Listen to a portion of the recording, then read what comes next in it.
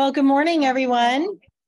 Good morning, good morning. Good morning to all my Zoom people, as well as everybody here in the room. Everybody's so excited to be back together today. We're all chatty. It's like we haven't seen each other. Well, it's been, the last time we were all together was December 21st for winter solstice. It feels like a repeat. Deja vu right now.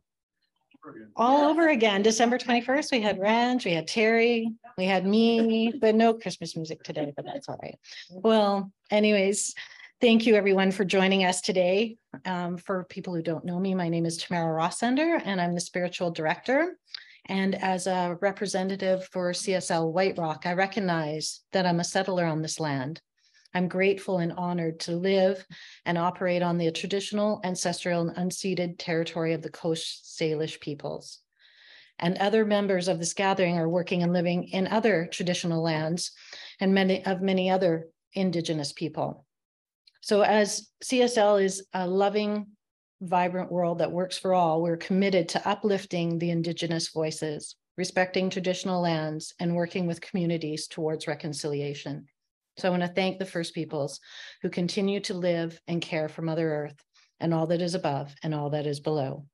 So now I get to turn it over to one of our favorite musicians, very talented young man. The Silver Fox, I heard you're called sometimes. And Ran Singh. Thank you very much. It's an original song called Found a Way Home.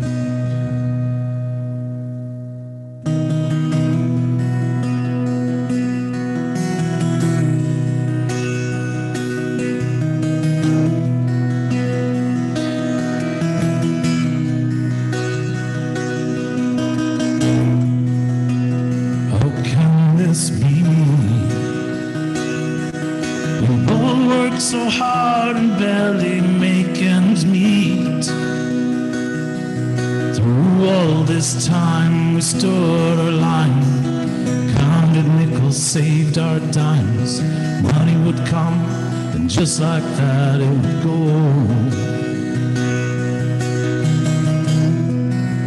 Remember my dream, where I swore I'd make us rich beyond our needs. And my blue guitar would take us far. I'd be playing songs from movie stars. Well, came back down to reality. But look how far we've come. Look at all we've done. The road ahead might twist and turn and fade away, but we've always found a way home. Yeah, we've always found a way home.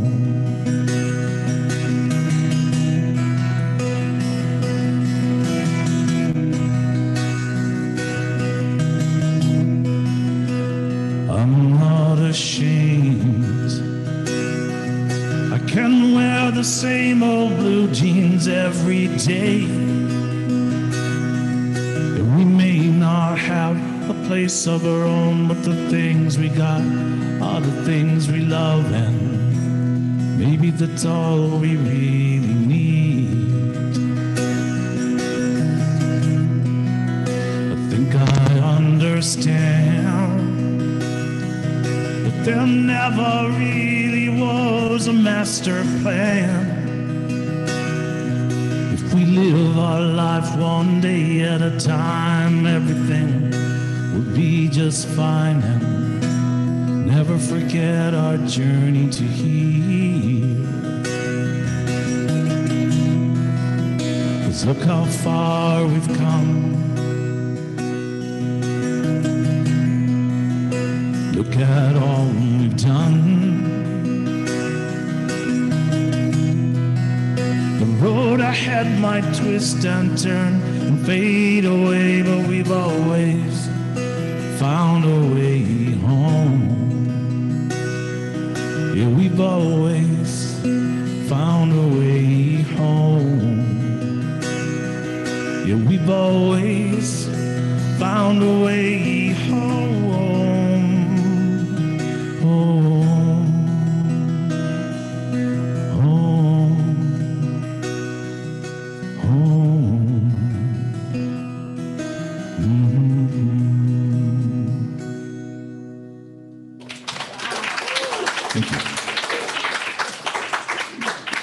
Thank you. Thank you. That was beautiful. I always love your original songs. Are you going to do a lot of originals on No, I'm No? gonna do Baby Shark over and over again. Baby Shark? Baby Shark. Boom, boom. It'll be a night of originals and covers. Yeah. Oh, excellent. Thank you. So CSL White Rock, we are based on 4 cornerstone beliefs. As everybody probably knows, we've been over this a few times, but it's always good for the reminder, especially the start of a new year. So there is one life, and it is the source of all things, and it is good. And the second one is we are spirit having a human experience. And third, nothing outside of us needs to change to be happy. And fourth, we're here to walk each other home. So as we know, as a spiritual community, that is an important part that we get to be here and practice together, to be in this community, to practice living these 4 cornerstones. And so how fitting the day after Ernest Holmes' birthday. We bring back. Okay, maybe. Hold it. Let me rewind. That didn't exactly come out the way I was planning it.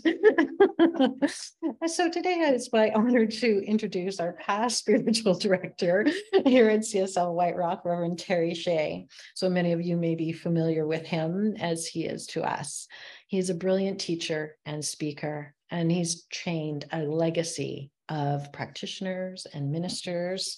And he continues in his retirement to mentor ministers and to counsel clients and officiate funerals.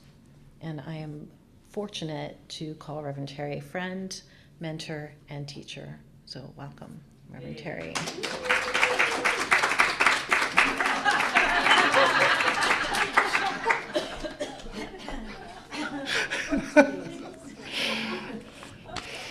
Well, Ranch, that was pretty clear. You're the young man.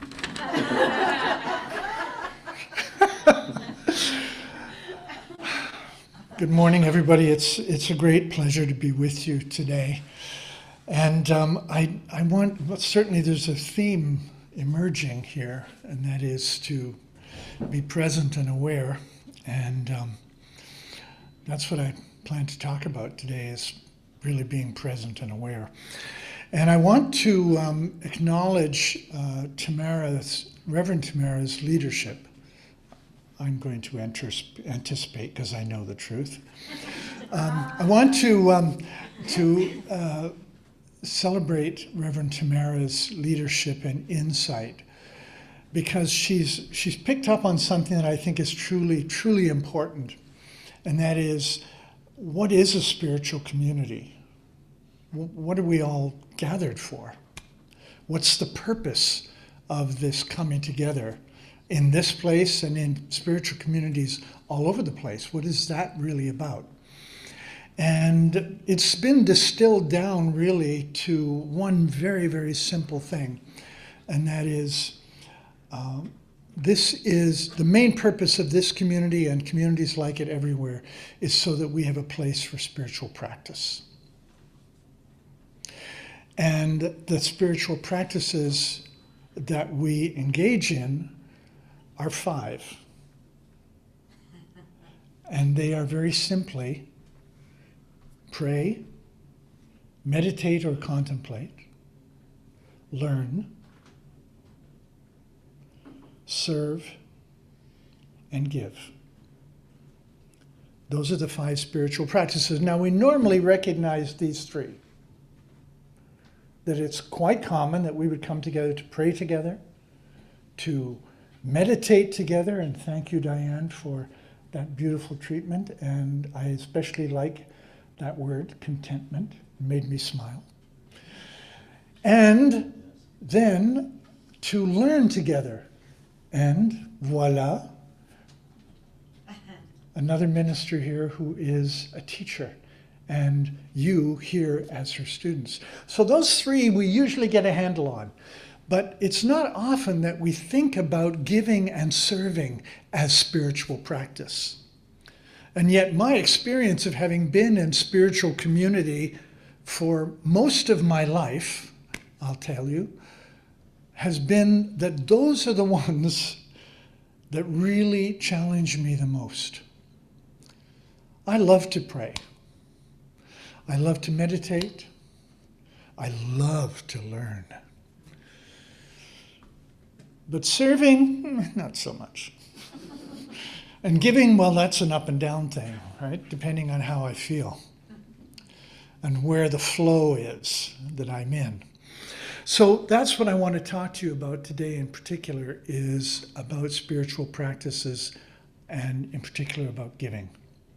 So, first off, some of you have heard this before. It's the reason why I chose my title, Cellist, running through the traffic in New York City, encounters a taxi cab. You know how you get your taxi cab in New York? He leaps into the cab with his cello and he says to the taxi cab driver, "How do I get to Carnegie Hall?" And the cabbie says, "Practice, practice, practice." And so this lecture today is about practice, and it's about practice within spiritual community. My spiritual community history is part of the Catholic Church. I was born into it. I'm what's called a cradle Catholic. That is to say, you don't know anything else but that. C'est vrai, hein? Well, that's where we get into it. But it is our first spiritual community.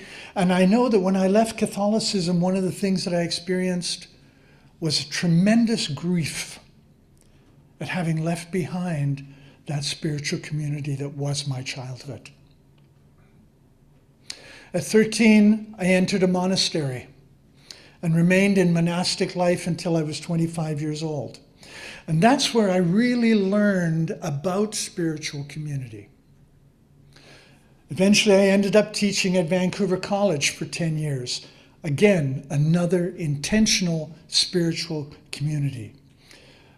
And then, of course, when I was writing my book for 2 years, I spent one weekend of every month in the Benedictine community in Mission, with the intention of having the support of that community to write the book that I was working on.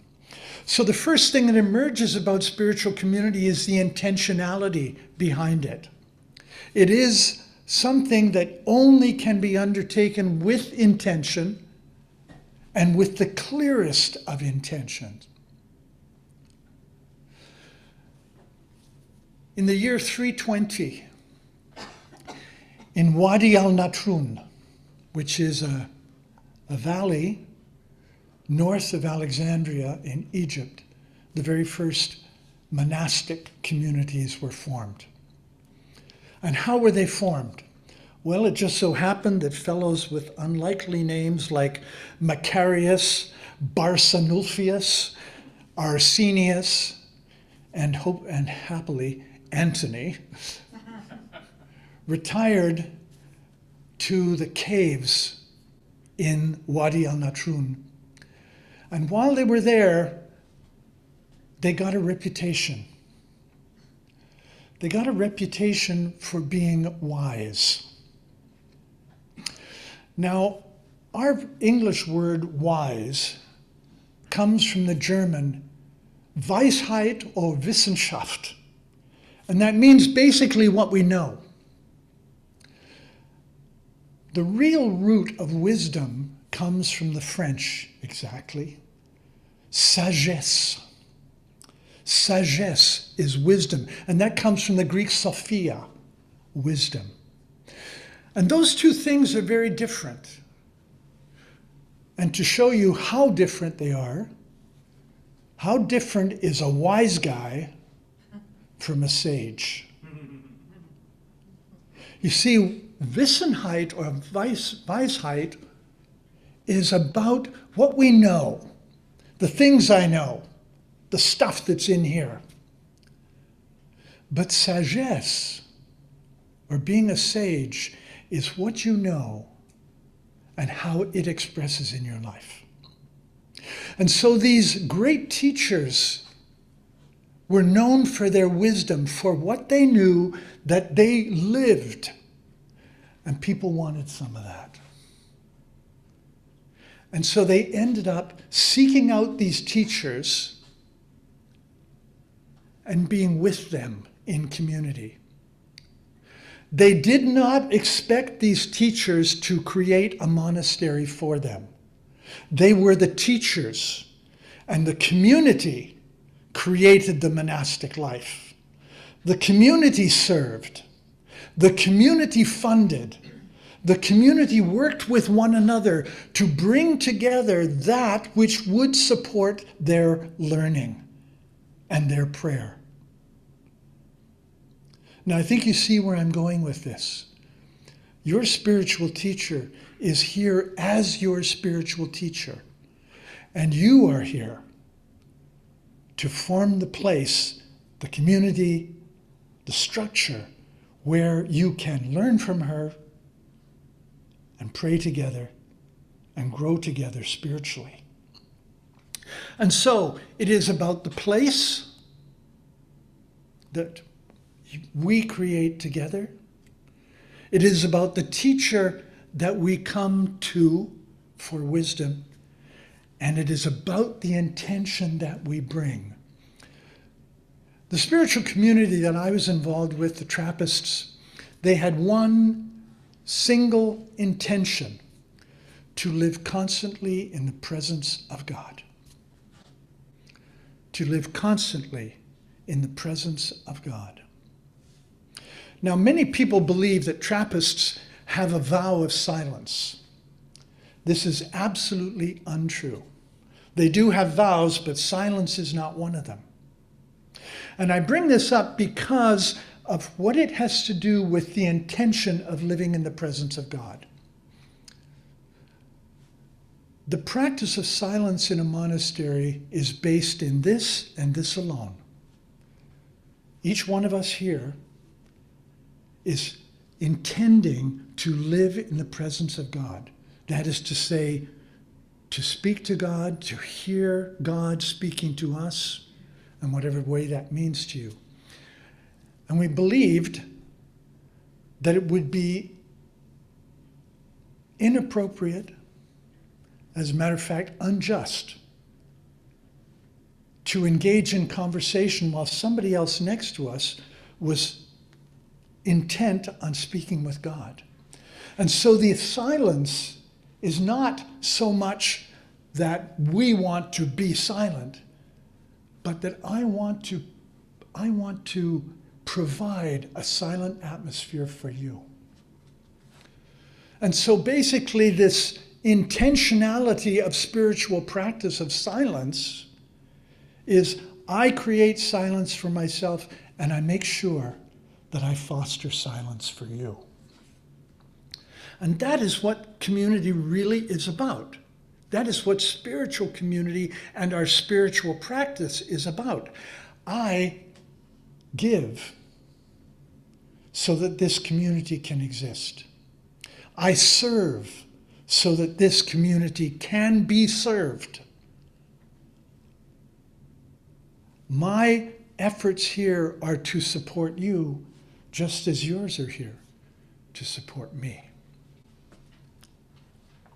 So it is, in practice, our spiritual practice is what we give to ourselves, but it is also what we provide for each other.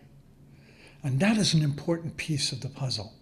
It's easy to see when we're in meditation, but maybe it's not quite so easy to see when we talk about service. So let's move into the spiritual practice of giving. Number one, it has to be conscious. And that's part of what makes it valuable. And I'm going to tell you a story. Mary Mannon Morrissey. How many people have heard of Mary Mannon Morrissey? remarkable, remarkable spiritual teacher. Started a wonderful center just outside of Portland. It was a flourishing center for a number of years. And there's a big story around it, which I encourage you to learn. But what really comes out of it is the deep and profound integrity of that teacher. But she wasn't always hugely successful. As a matter of fact, at one point, she and her husband and their children were itinerant ministers just wandering around the country, doing whatever they could to spread the teaching that they wanted to spread. And like most itinerant ministers, they didn't have much. They lived pretty much out of their van. And at one point, they found themselves, Mary found herself with very little money and 4 mouths to feed. So she went into the grocery store and she picked up 4 bags of dried split peas of different colors, because she thought, I can convince my family, especially the children, that there's more than one course being served here because they're different colors. And so she presented herself at the counter with the last money that she had and bought these 4 bags of split peas to make for meals. And on the way out, she encountered someone who had less than she did. And so she gave this person who was begging one of the 4 bags of split peas. Now, that was a tithe of 25%. But she wasn't counting the tithe. What she was doing was bringing to consciousness what it feels like to give when you don't have anything, or when you have very little. Therein lies the spiritual practice of giving. In it is that built in the process of, how do I feel about giving when I don't have very much? What thoughts come up for me when I think about giving? How much should I give? How much can I give? These are questions that will naturally come up if you are giving consciously. In other words, if this is a conscious spiritual practice. The beautiful thing about asking those questions is asking the questions. It's not about the answers. And so to underline that, there's a wonderful story from the Bible of the widow's mite, it's called. And of the widow who had very, very little to give, but she had that one coin. And so she gave it, consciously gave it. And of course, there's the contrasting story of the man with incredible wealth who gave without thinking because he could. And the point of the story, the point that the evangelist makes, is that the woman who gave one coin got more spiritual value. Who cares what the temple got? And the bottom line, who cares? But it's what the woman got by consciously giving. So the spiritual practice, as I said, is about bringing this stuff to consciousness. It's being aware or being challenged or having to ask those questions or having to answer those questions and live with the discomfort of your answer. The point of giving is never, ever about how much you give and whether it's the right amount. But is it the right amount for you? And has it raised up that discomfort of asking yourself a difficult question and having to come up with an answer?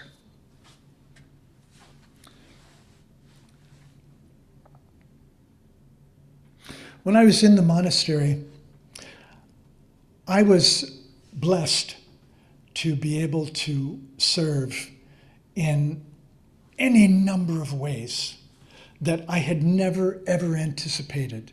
Milking cows, driving tractors, working on tin roofs, and all kinds of jobs that personally I felt absolutely unsuited for because I was not raised that way.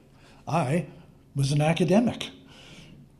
And here I was doing all of this physical labor, and every time asking myself, can I do this? Am I up to the task? Is it something that I will fail at?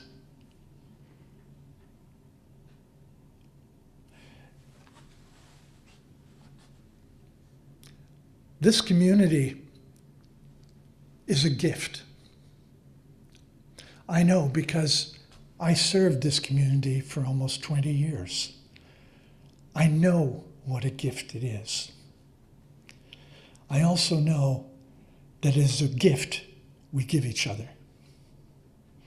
It's not provided for us. It is one that we actively, consciously participate in giving to each other and to ourselves.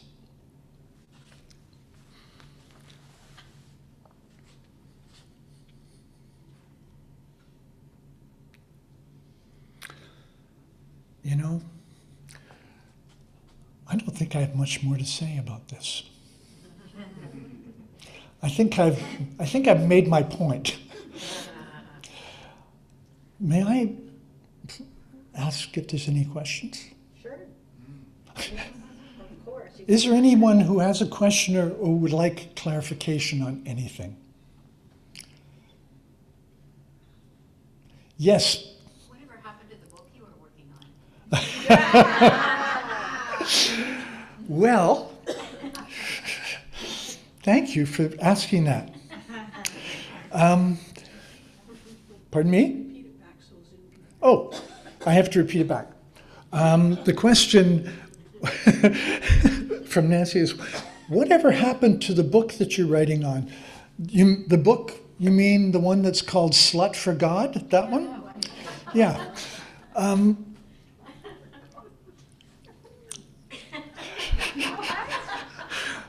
The book is in its present state is a whole series of vignettes that need to be tied together. And I've been unable to finish it because I didn't actually know, let me back up a little bit. My editor used to say to me every time that we'd sit down, she'd say, "So, Terry, what's this book about?" And I would sort of fumble around trying to tell her what it's about for a while, and she'd go, no. So the short answer, Nancy, is I actually still don't know what the book is about. I know all of the stories in it, and I know I want to tie them together, but I don't really know what the connecting thread is. It's about my life, so I guess you could call it a literary memoir. Hopefully it's a literary memoir. But there's a thread running through it that at 75 I'm still kind of weaving together. One of these days I'll know what it's about, and hopefully I'll get to finish it before I shuffle off to Buffalo or wherever else we go. Anything else? Anyone else? Actually, there's a questions on Zoom. It's more for Diane. They're wondering what book that she read. Diane, which book? This book? Yeah. The Silence of the Heart. The book is The Silence of the Heart by Paul Ferrini. Paul Ferrini. Paul Ferrini. Merci, thank you. Yes. Something came to my mind when you were talking about your book. And there's a book called Surrey, A City of Stories. Could you say that again so I can? Surrey, the town of Surrey, the city of Surrey, A city of stories. a city of stories. I thought about your book and your stories. You might want to, I don't know. Okay. To be Terry and the amount, anyways, I'll just be quiet over here. No, what's that? I was thinking of that, what Janet was saying about the Surrey and the City of Stories. It would be Reverend Terry and his A life of stories. A Life of A Stories. city of stories. City of Stories, A Life of Stories. Yeah. A life- Well, you know, that still doesn't tell me what it's about, though. Oh. Yeah. Well, maybe. Yeah. We'll have to do that. Yes, Georgia. When you were telling the story about the monastics from the 320, it made me think of Michael Singer, who wrote The Surrender Experiment, The Untethered Soul, and Living the Untethered Soul. Because to me, he's kind of like a modern day. He wanted just a monastic life, and he ended up with a huge spiritual community that sort of it's quite interesting if you read The Surrender Experiment. So Michael Singer, George is mentioning Michael Singer's book. Yeah, well, he has many books. The first one was The Untethered Soul. Then he wrote The Surrender Experiment, and now he's written Living the Untethered Soul. So he's kind of like, to me, he reminded me, when you said that, of a modern day who ended up with this community that he didn't intend to have, but he just wanted to have a monastic life, and then, wow. Well, that tends to happen. People tend to gravitate towards spiritual teachers. I think that would be the case with Dr. Holmes as well. Exactly. Yeah. Can I ask a question? Just the title, where did that come from? The title of this talk? Oh, the title of the book. Oh.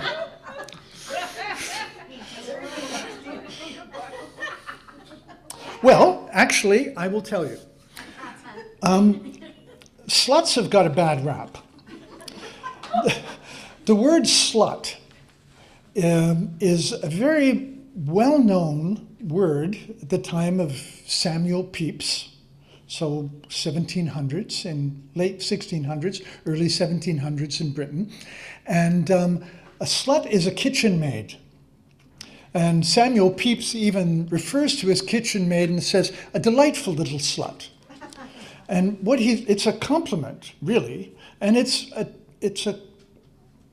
how you designated someone whose job was to be a kitchen maid or to have sort of lowly service in a house.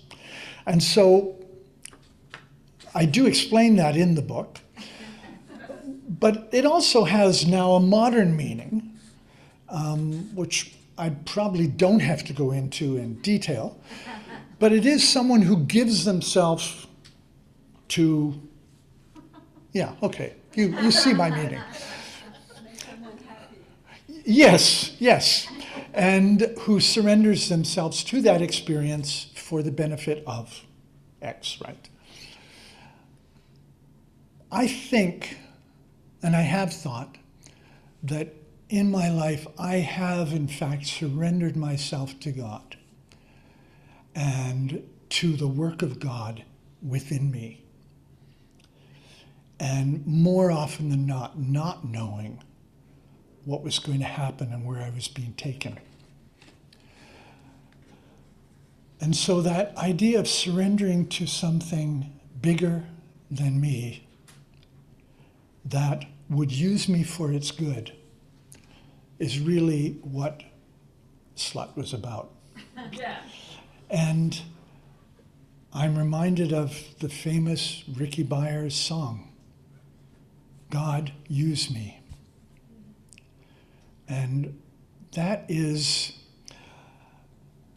well, that says a lot. So thank you for asking the question. Treatment time. Pardon me? Treatment time. Treatment time? And that's me. That's you. Okay. Okay, then I'm going to invite you now, if you're comfortable, to go with me to that place of deep awareness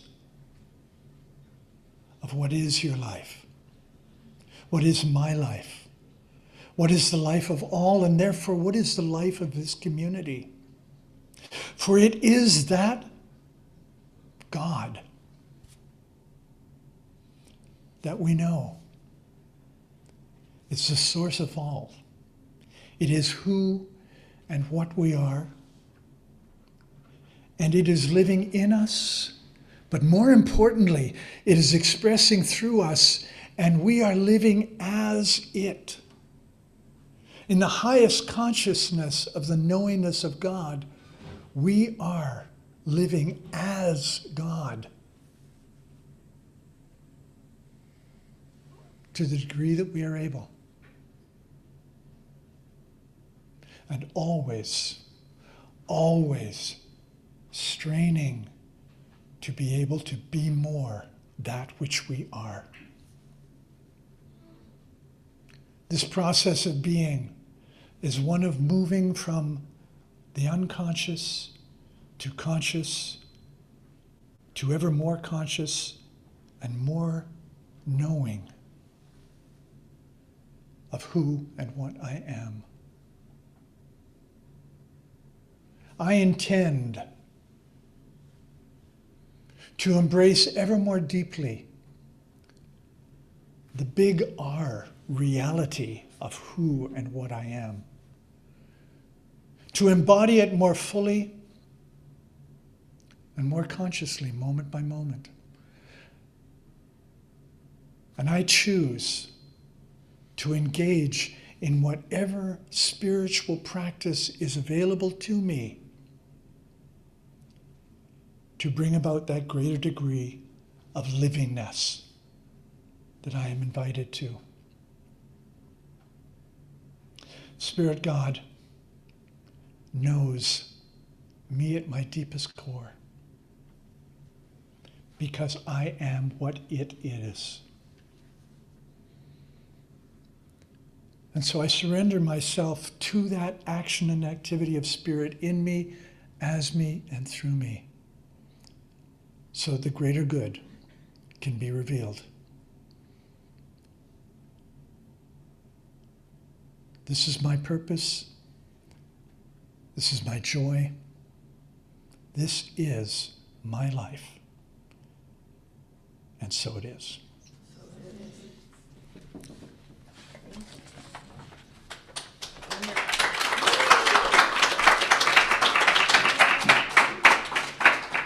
It's always a pleasure to have you here. Thank you.